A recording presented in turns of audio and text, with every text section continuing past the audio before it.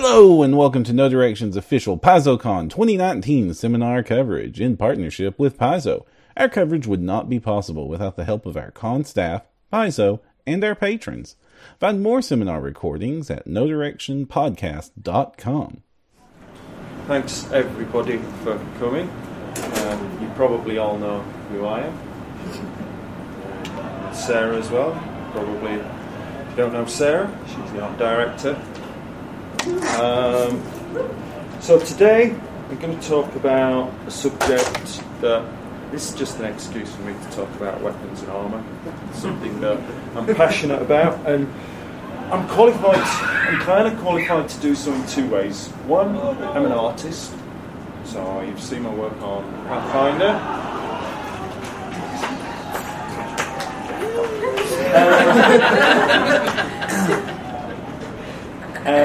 And two, just last year I submitted my first academic paper to the International Medieval Congress, which was very nerve-wracking because I had to do it in front of men and women who were a lot cleverer than I am, and they had some questions that I didn't know the answer to.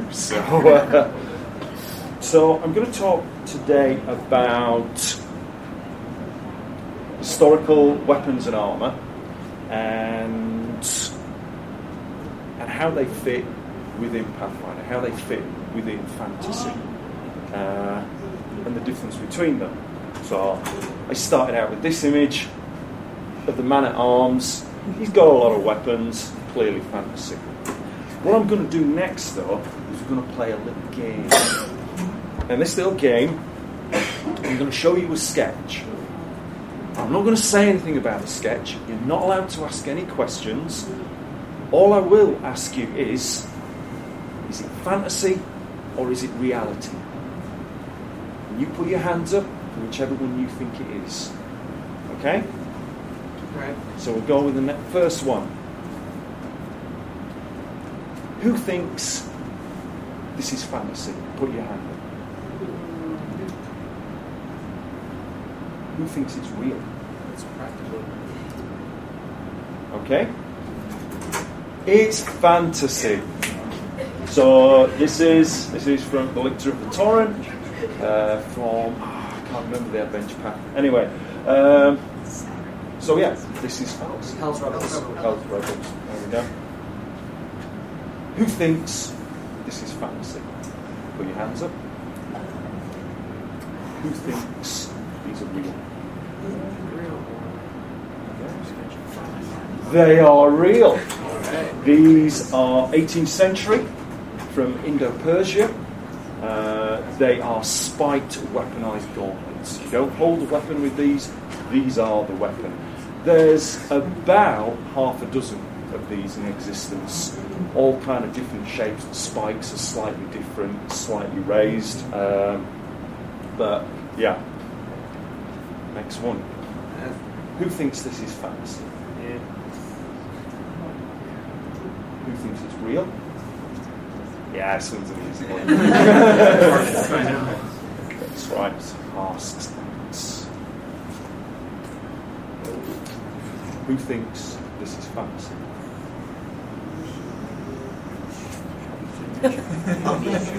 Who thinks it's real?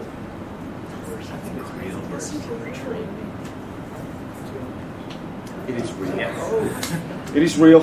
These are from breastplate from the Buta clan. That's definitely a breastplate. 18th century. From the Buta clan. B-H-U-T-A. 18th century. And it is a representation of the goddess Varahi. There are about 5 of these in existence, all along the same kind of lines. These are ceremonial, almost definitely. However, the odd thing about these is they've been constructed to combat standards. So the breast, the sternum here is reinforced like a cuirass. At the edges here, the metal thins to about this big. So even though they've not been designed to be used in combat, they've been made to combat specifications. I've done a little bit of research on the boob plate, and I can say they're real.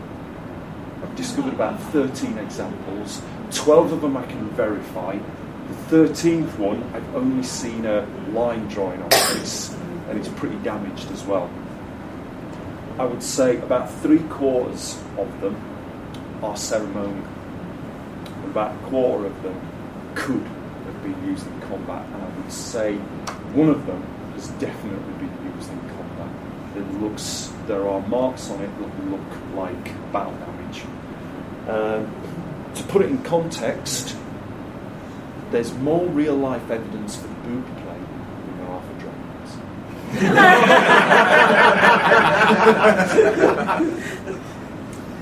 Who thinks this is fantasy? Who thinks it's real? It's real. This is one of Archduke Ferdinand's pieces of armour, and he got made some pretty far out stuff. I kind of had to choose from what I thought may have been the best ones. This is 16th century Germany. Who thinks this is real? Who thinks it's fantasy? It is fantasy. It's Sir Jan's temple sword. However, that's the original temple sword that I based it on. Who thinks this is real? Who thinks it's fantasy? Yeah. It's that frickin' sword. Who thinks this is real? Who thinks it's fantasy? Alright, it is real. Qatar from 17th century India. What's pretty amazing about these, and I managed to get my hands on one, there's no springs inside. So this is it closed. This is it open. There's just a set of metal pins that rotate like this. So you put your hand here and you can squeeze it and the blade opens up like that. It's absolutely brilliant. It's an amazing piece of technology. Who thinks this is fantasy? Who thinks it's real? It's real. These are 17th century West Africa. These are all actual weapons. Okay. Who thinks this is fantasy? Who thinks it's real? It is fantasy! I thought I'd catch you out with this one. So there are no historical examples of studded leather. It's a D&D trope. So where it comes from is one of these things called brigandine. And creators of D&D must have seen medieval pictures like these and gone, oh, right, that looks like studded leather armour. What brigandine actually is metal plates on the inside. The studs that you're seeing is what's holding the metal plates to the material. This is a 15th century replica from my hometown. It's called the Leeds Brigandine. And the next picture shows the brigandine, what it looks like underneath.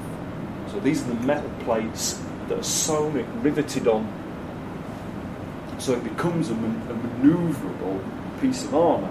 This technology is used time and time again.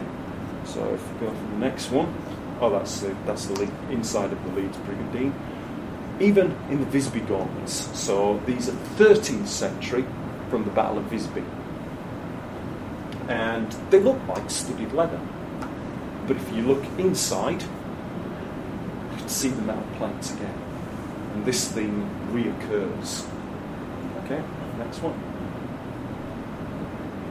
Who thinks this is fantasy? Who thinks it's real?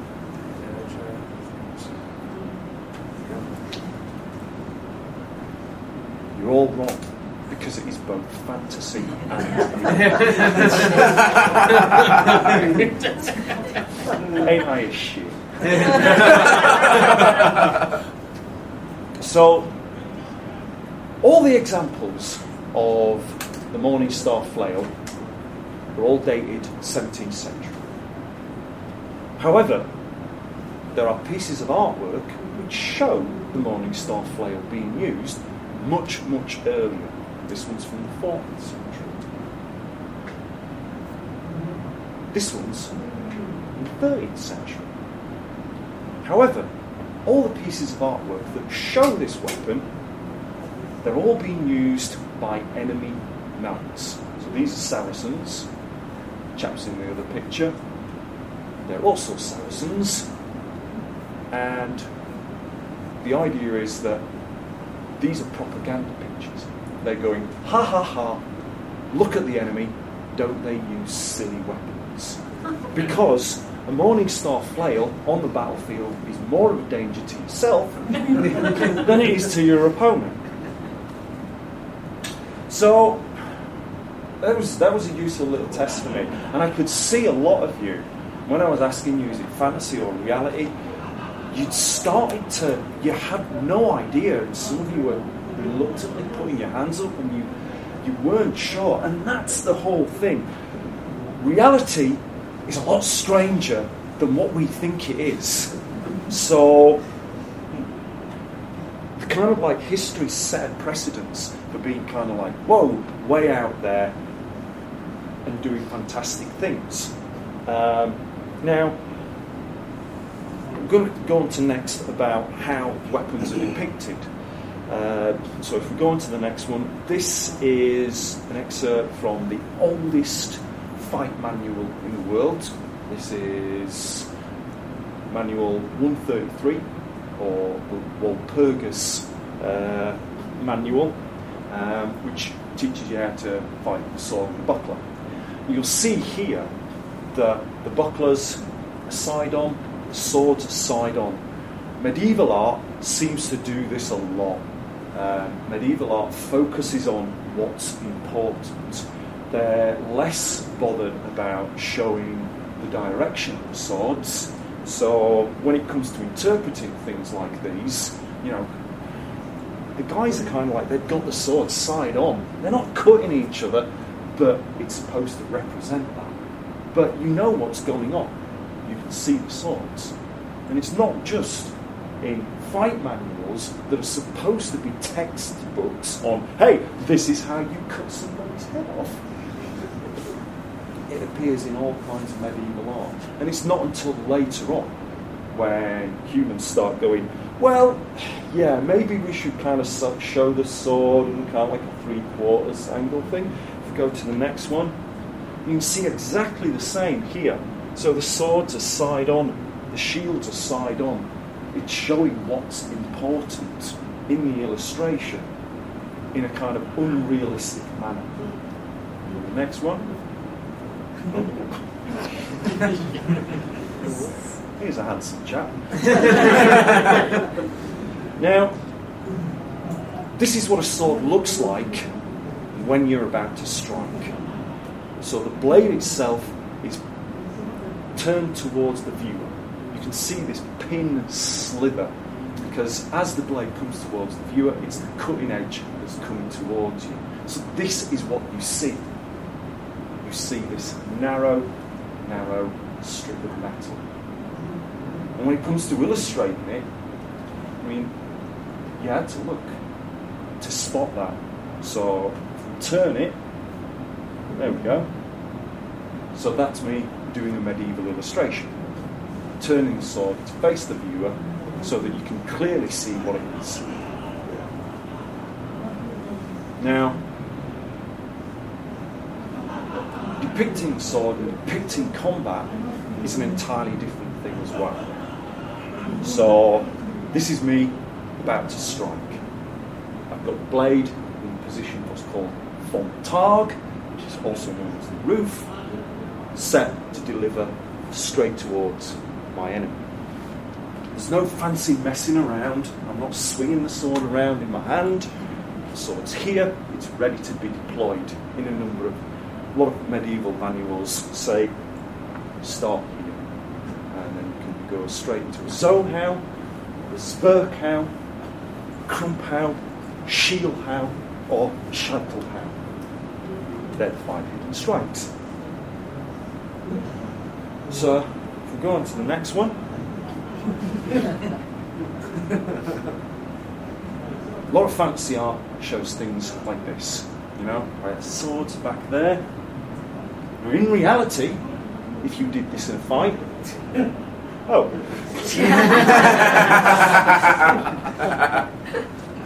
The sword's no good back here. You want the pointy bit here, pointing towards you. But if we go back, that looks cooler.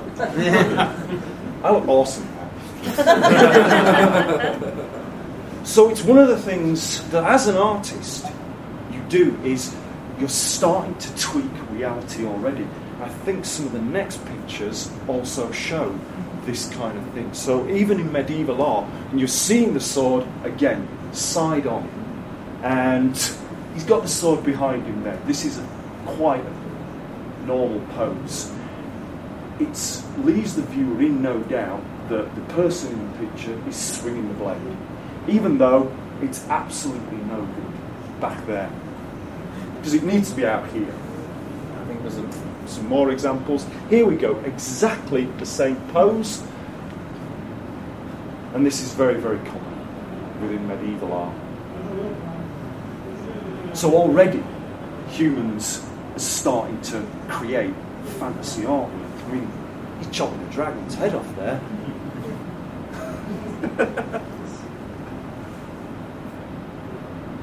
And here we go. This is a later fight manual. This is from Talhofer. This is kind of like late 15th century, Germany. And this is half sword technique. And again, you can see the weapons are being shown side on. Later on in this fight manual, there's a judicial combat. The guy in a hole, he's stood in a hole, he's fighting against a woman who stood next to the hole, and she's got a long flail.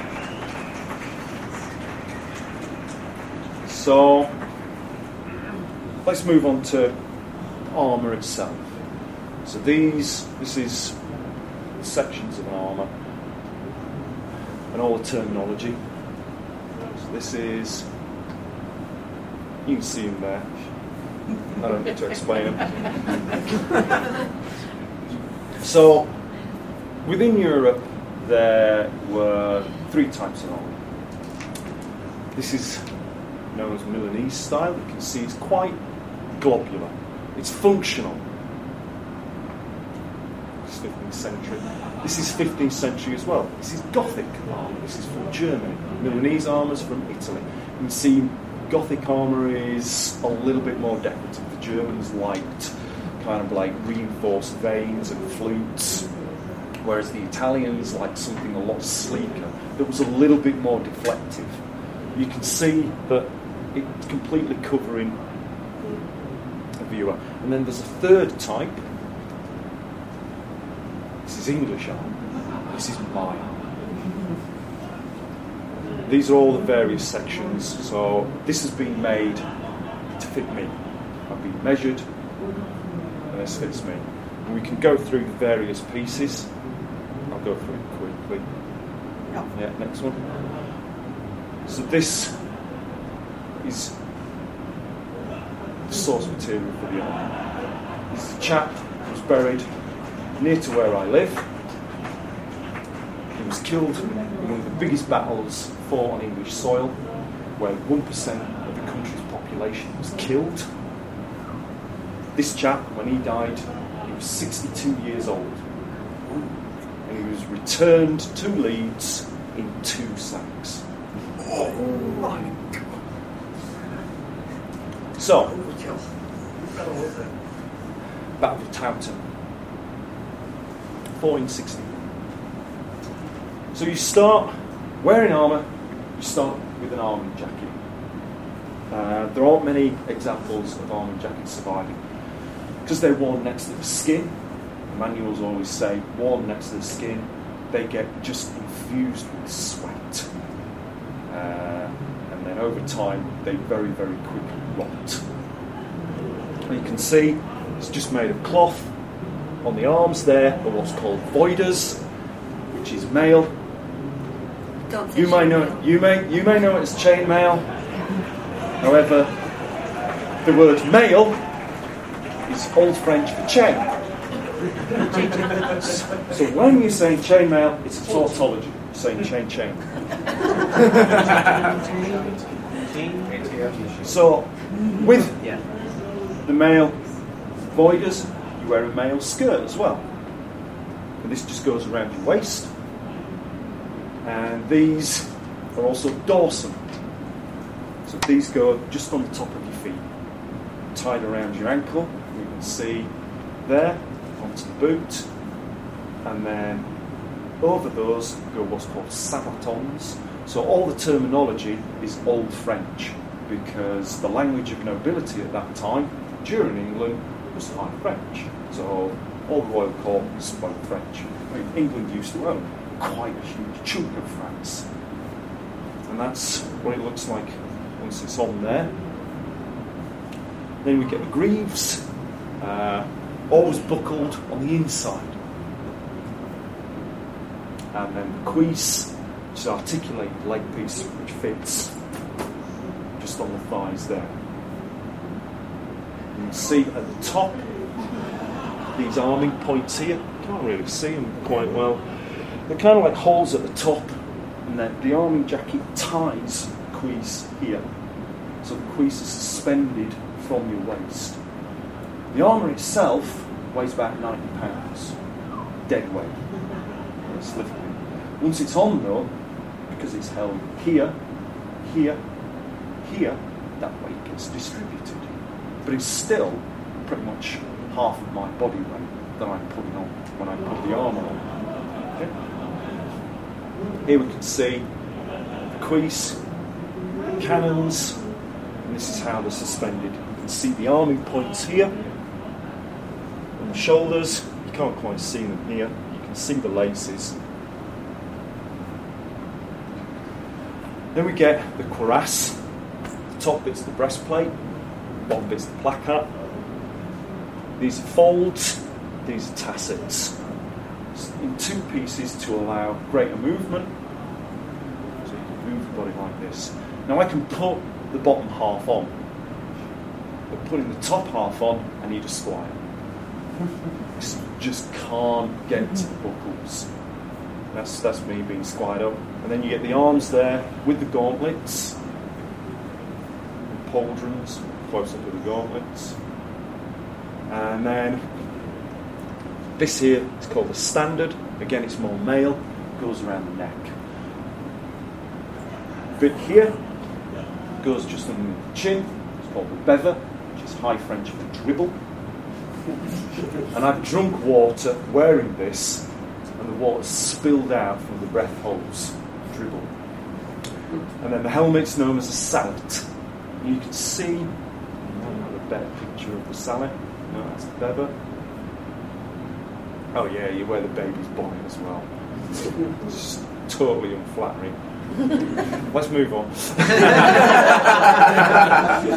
So yeah, you can see here, this is a sallet. This is an English sallet, also called by the Victorians lemon squeezer.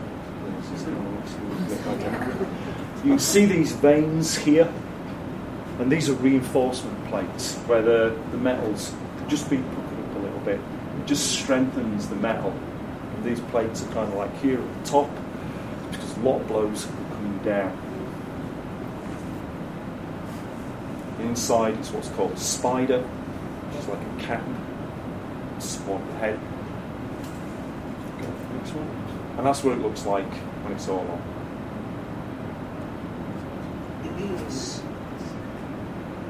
You can see here as well, these veins on the cannons, the arms, they're known as barley twists.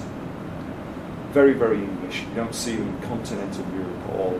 The idea is that the veins reinforce the armour, and then the dips slow down the blow. Rather like if you imagine a skateboard half pipe, and the skateboard goes down, it gathers speed. When it gets to the bottom, it starts going back up, the skateboard slows down. If you've got 3 of these on your arms here, what happens is when the blow comes in, it's fast, it goes slow, slow, slow. The blow gets slowed down. They weren't daft. Yes, young man? So given how complicated all of your armor was, Yeah. still is, how realistic is, like, how long would it take to It takes me about 30 minutes. to fell someone? To fell someone, to kill someone, Yeah. takes that long. So it's all about landing the blow in the right place. All the fight manuals talk about killing your opponent as quickly as possible and getting the hell out of Dodge. Getting a crate and running away. Getting a crit and running away. Yeah. And a lot of the fight manuals say, if your opponent doesn't do anything, you hit them in the head. And they're all across the board are pretty much saying that. You know, if your opponent pauses, just hit them in the head. But the armour here, it's very good defence against things like swords. You saw the image from Talhofer where they're kind of like holding the swords here, half sword. Those are armour. Those are fighting techniques to get through armour. What you're trying to do with half sword is go for the weak points, which is here under the armpits, into the neck, into the visor, into that slit where your eyes are. A lot of medieval daggers are the perfect length, and it's the length between the front of the helmet and the back of the helmet, because when you push the knife into the visor slit, when you hear a tink of metal hitting metal, you know when to stop pushing. So some of the other weak points are here at the wrist, here at the elbow, and what we refer to as the lower openings. There's a vein just here that once it's cut, bleed out. So these are all legitimate targets. So with this, even though it's like half of my body weight, I can run, fight, jump. If I could do cartwheels out of armour, I could probably do cartwheels in armour. A friend of mine can do cartwheels in his armour. Go to the next picture. Here we go. That's me next to the effigy of the guy who died in the church, beautiful church. This is me. I'm not sure why I put the end. Thanks for listening. Maybe when I was originally doing that. This is me doing push-ups in the armour. So it's not as heavy as people think. It's not as restrictive as people think. You can fight. You can still be quick in it. It makes an absolute racket. So your stealth rolls are just like, non-existent. And here we go. I'm fighting in it. I'm losing this one. And I'm going to come back to this picture because there's something happening here that isn't happening. You think is happening. It's good to, yeah, I'm winning this one. Look, I'm happy. Okay, so we talked about armour. We've seen all the bits. Let's go for equipment loadouts now. Real life equipment loadouts. This is 11th century knight. These are the sort of things that they would be carrying on their person. Bearing in mind, a soldier in campaign, he's got all of his worldly goods. He's not going to keep them at home, he's going to want them on him. You can see variation. All of his equipment is kept in pouches and sacks and bags because pockets are a relatively modern invention, invented in the 17th century. I find that as soon as you put pockets on a medieval character, it immediately modernises them. There's just something that we associate with pockets, completely modernises. Same with high heels. High heels is a relatively modern invention.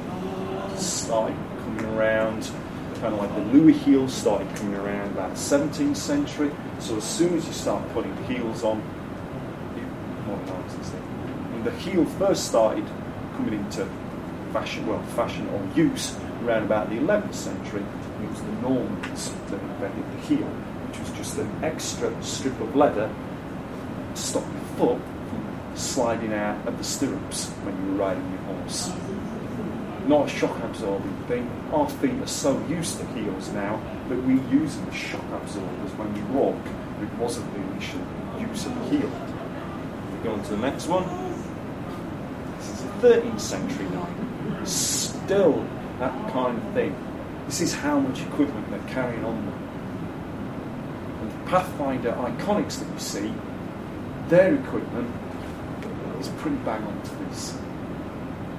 You get people kind of like going, they couldn't possibly carry all this stuff in their bags and their pouch. No, they're fucking good.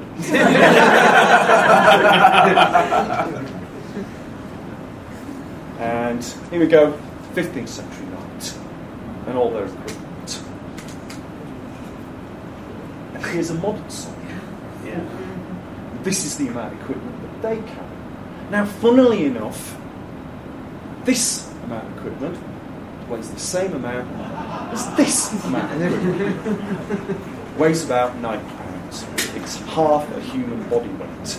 At some point during history, human beings have worked out, we can put this amount of shit on you and you can still fight. And this seems to be constant throughout history. Okay, let's go to the next one. So, here we go, see. She's got that same amount of equipment that you see on those loadouts. So, Sealer can do that. The next one. There we go. There's Sealer's equipment loadout. She's got just as much stuff, if less, than what you're seeing on the historical loadouts. It's almost exactly the same. She's carrying the same sort of things.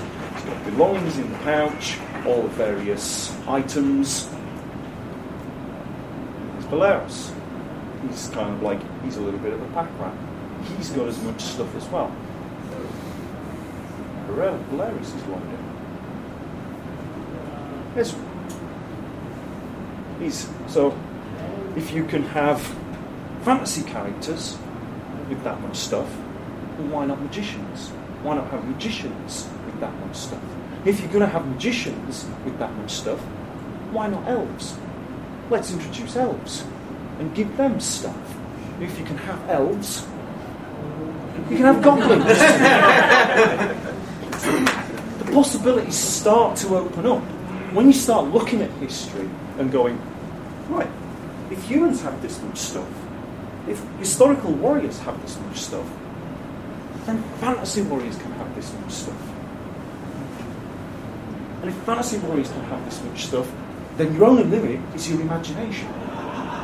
So, in a world of possibilities, you can have a goblin who's carrying a powder keg on his back. You can have a knight wearing a suit of armour made out of lava. The only limit is your imagination in which to do this. In order to do this, obviously you need to know what armour looks like, you need to know what lava looks like, you need to know the lighting effects that lava does. But once you've got all these elements, you're starting in the mundane, you're combining these elements to make something fantastical, something from the imagination, something that doesn't exist in real life. And yet there it is, it's on the paper. Next one. So, if we discount things that aren't in real life, so this is a great example. dragons don't exist. So we'd have to get rid of the dragon. So if dragons don't exist, neither do dwarves. So we'd lose Harsk. If dwarves don't exist, elves don't exist. So we'd lose Mauricio. Now, Kyra worships different deities. They don't exist. Neither does magic. Neither does fire. So we'd lose Kyra as well. I invented that. So that doesn't exist. We'd have to lose that as well.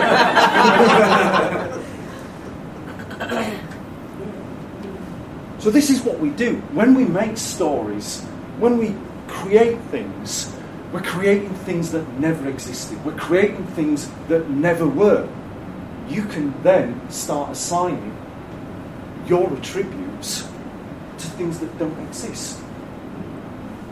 And the parameters are your imaginations and your levels of believability. Now, people's levels of believability are different. That's the next one. So some people's parameters of believability start here with a historical warrior, whereas some people's levels of believability go right up to here. Some people's parameters of believability go right up to here. The limit is your imagination and what you can believe, your suspension of disbelief. Now, suspension of disbelief is inconsistent.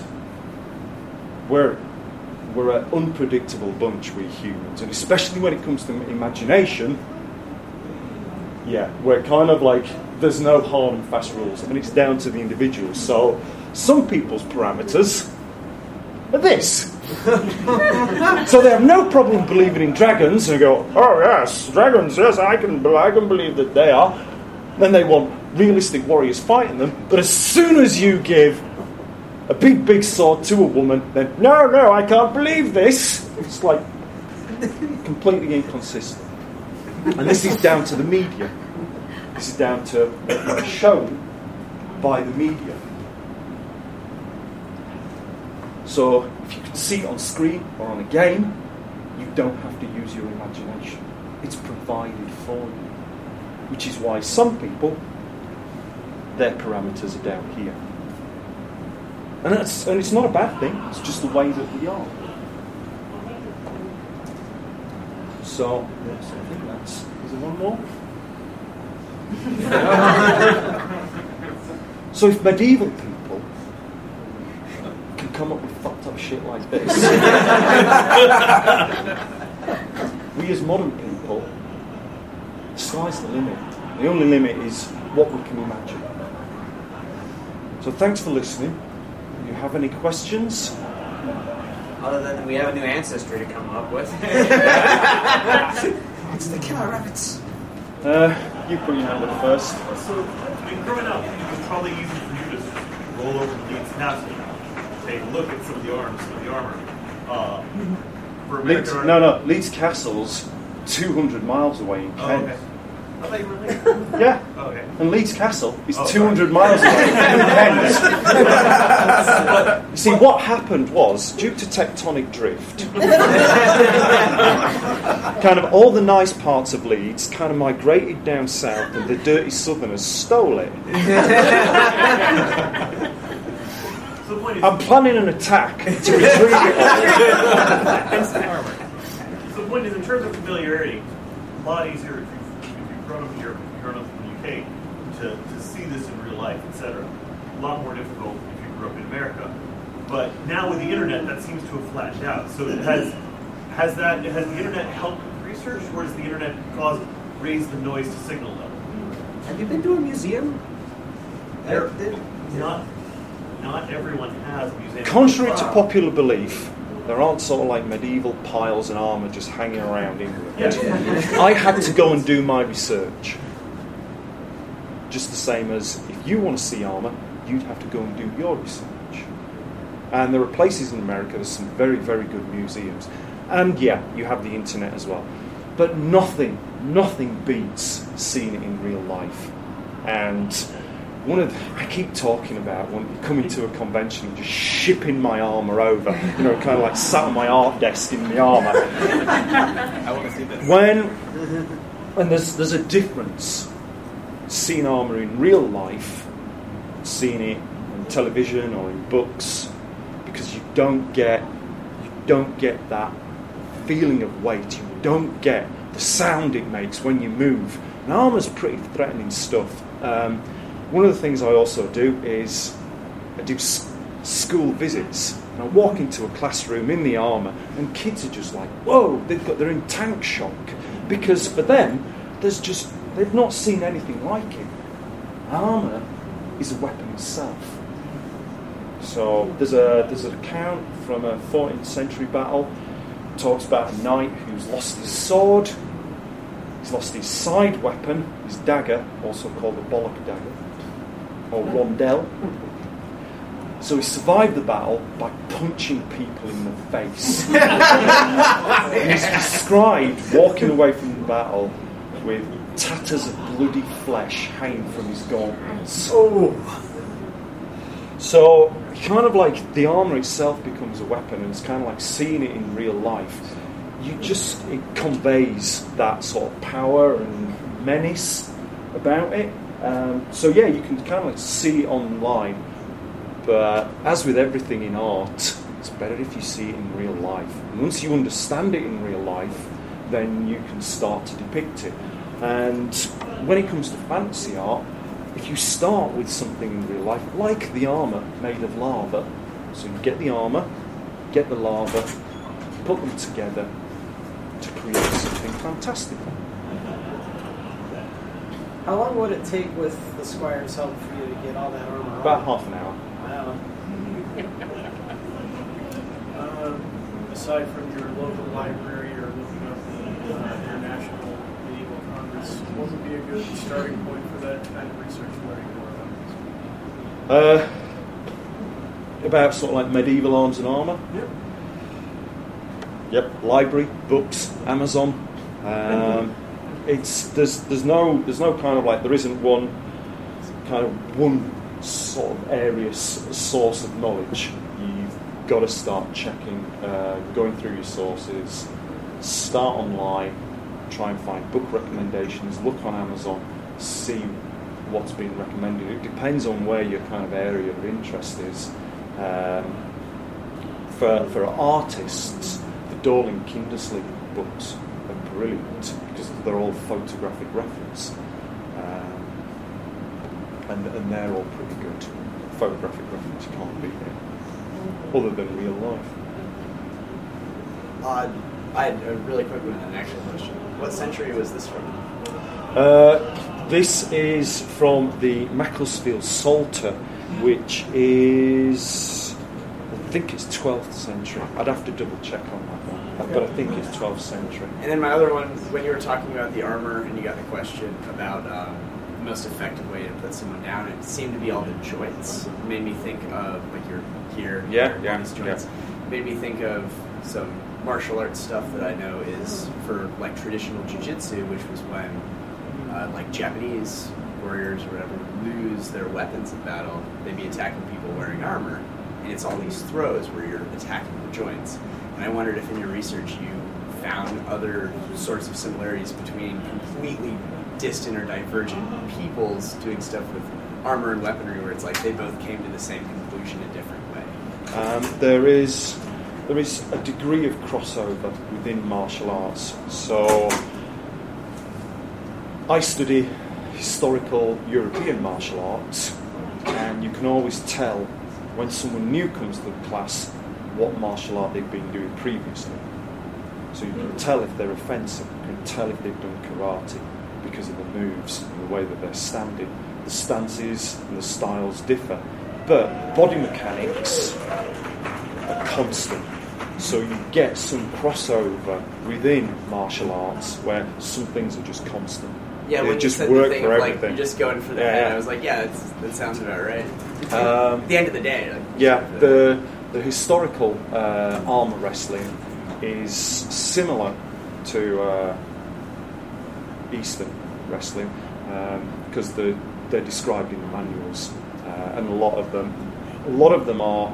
They're not really throws. It's all about overbalancing your opponent, because human beings are amongst some of the most unique creatures on this planet in that we walk on two legs. There aren't many other creatures that totally walk on two legs. Birds, for one, but even primates, kind of like monkeys, they're essentially four-legged animals. Even though they can stand upright, they also use four legs.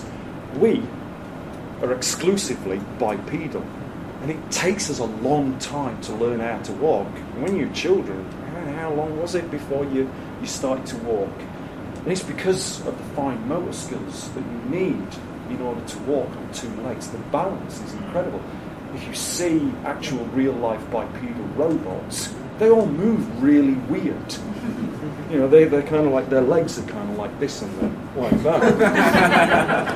It's because they've not come up with a gyroscope or a balancing system that quite matches the human brain. And we're finely tuned. We're all very, very familiar with our own body weight and our own centre of balance. Put armour on somebody and it messes about with your centre of balance. You become top heavy. So the first time I started wearing armour, I'd take a step and I'd go, oh gosh, I think I'm going to fall over. And when I walked, you know, I was kind of like going, ooh, like this, to compensate for what I was perceiving as my centre of balance being disrupted.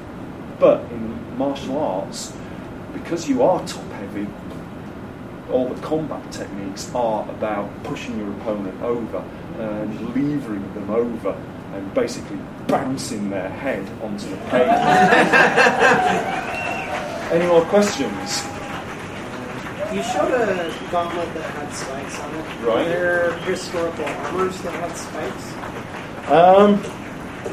So European armour didn't have spikes, and More famous. an Asian armour didn't really have spikes either. Spikes are kind of like more of a fancy trope. I mean, spikes look nasty. They look shit nasty. So we associate spikes with kind of like evil things. So yeah, it's a kind of a fancy thing. What was the academic paper you used? It was all 15th century English armour. Understanding that reality can be weirder than fiction is sort of a two-part question, but I'll try to focus it towards one. Is there a particular weapon or armor in Pathfinder that you would sort of say to Eric, this was not a practical weapon, take it out of there? Or on the opposite, like, is there a weapon or armor piece that is not in Pathfinder that you would recommend that they put in? That you know of. I chat with Eric quite a lot. I mean, we've kind of like had video conferences and we've talked about weaponry. You know, and I've been sat at home and we've talked about Warhammers, something like that, and I've gone, well, yeah, wait a minute. Yeah, one of these.